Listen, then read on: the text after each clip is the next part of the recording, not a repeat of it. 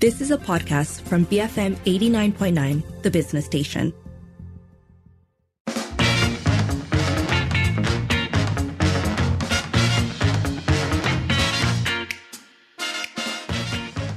It is 6:37 and you're listening to the Evening Edition with Lynn. We're responding today to the biggest headline really, which is that Malaysia officially has a 10th Prime Minister, Datuk Seri Anwar Ibrahim, who was sworn in earlier at Istana Negara today.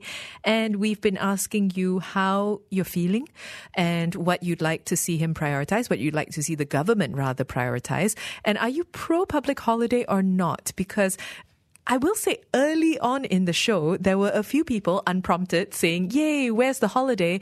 And they've now been drowned out by a deluge of people saying, no holiday, absolutely not. So if you feel strongly about a public holiday, or if you want to share what you're feeling or the priorities, let us know. That number to call is 7733 2900. Send a voice note or WhatsApp 018-789-8899 and tweet us at BFM Radio. In the meantime, we've been hearing reactions today from a variety of political players and analysts. Joining us on the line right now is Datuk Seri Abdul Karim Rahman Hamzah of Gabungan Parti Sarawak. Datuk Seri, thanks for speaking with us today. Thank you. Yeah.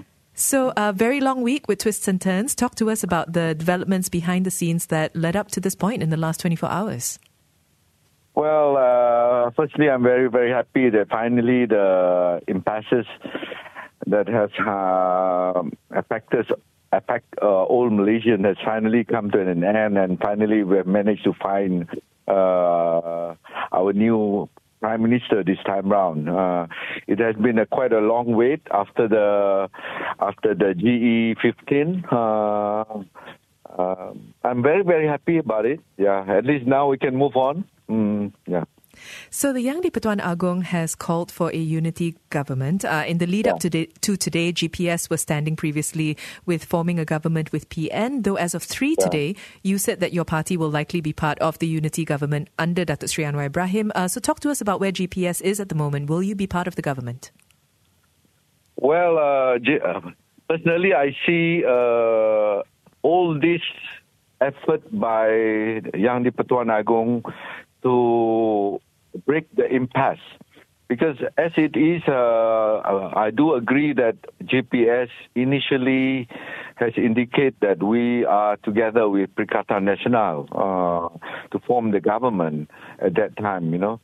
But looking at it, even with Perikatan Nasional, we are not able to get a majority. And after seeking advice from Yang di-Pertuan Agong and looking at Malaysia as a whole, that we need to have a stable government, the country need to move forward. And that is where the idea of a unity government comes in. And I don't see any reason why we should not be a part of it, and then to look at Malaysia as a whole. What we need is to move on, because we do know that we're going to have some problem with the economy, not just Malaysia. The whole world is going to have a problem with the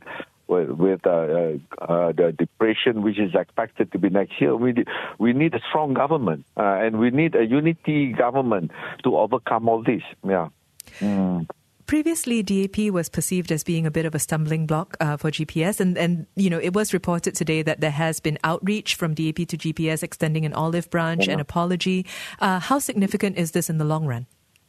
Yeah, we really appreciate the gesture that Yang Berhormat Anthony Locke did, coming down all the way to Kuching and seeing our Premier as well as the President of Gabungan Parti Sarawak, apologizing for whatever had happened before, whatever has hurt the people of Sarawak. That kind of gesture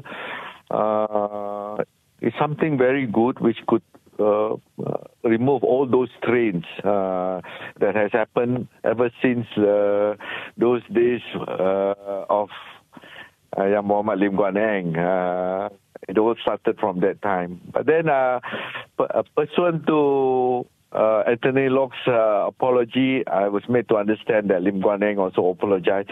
Well, this is something good, is to forgive and forget, and this kind of gesture, I believe, will go a long way in helping to bring the country and the state forward. Yeah. And in closing, what kind of expectations and hopes do you have for this government in regard to Sarawak and Sabah? Well, Sarawak and Sabah form important. They play an important role in the formation of Malaysia, and then the two states I can see also instrumental in the development and future development of Malaysia. A lot of the resources that is used to develop Malaysia through Petronas comes from the two states. And this is where, if you are to see the infra in Sabah and Sarawak, the schools, the hospitals, the roads, there are lots of things that need to be done. These are among the things which has made a lot of Sarawakians as well as Sabah not very happy. Despite 50 years of independence, we are still so much behind when compared to the other region that form part of Malaysia, that is Malaya, So I do hope that Yang Amat Berhormat Datuk Seri Anwar Ibrahim, being the new Prime Minister, could look into this matter. What are the issues? What are the matters that make Sabahan Sarawakians unhappy?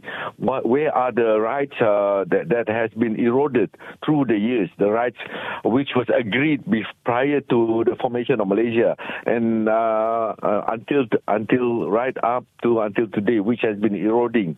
We do hope that these matters can be addressed, and we can proceed on as proud Malaysians.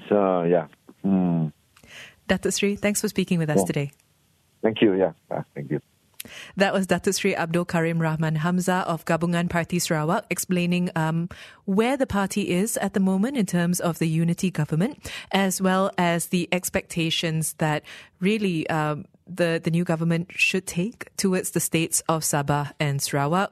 If we are asking you, now that we have a conclusion to this prime ministerial saga, how are you feeling? What priorities would you like to see the new administration focus on? And also, public holiday, yes or no? So far, the no's are still far outnumbering the yeses. You can call us 7733-2900.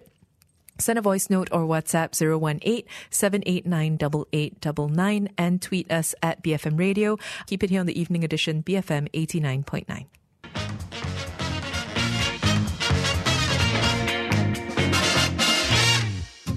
You have been listening to a podcast from BFM 89.9, the business station. For more stories of the same kind, download the BFM app.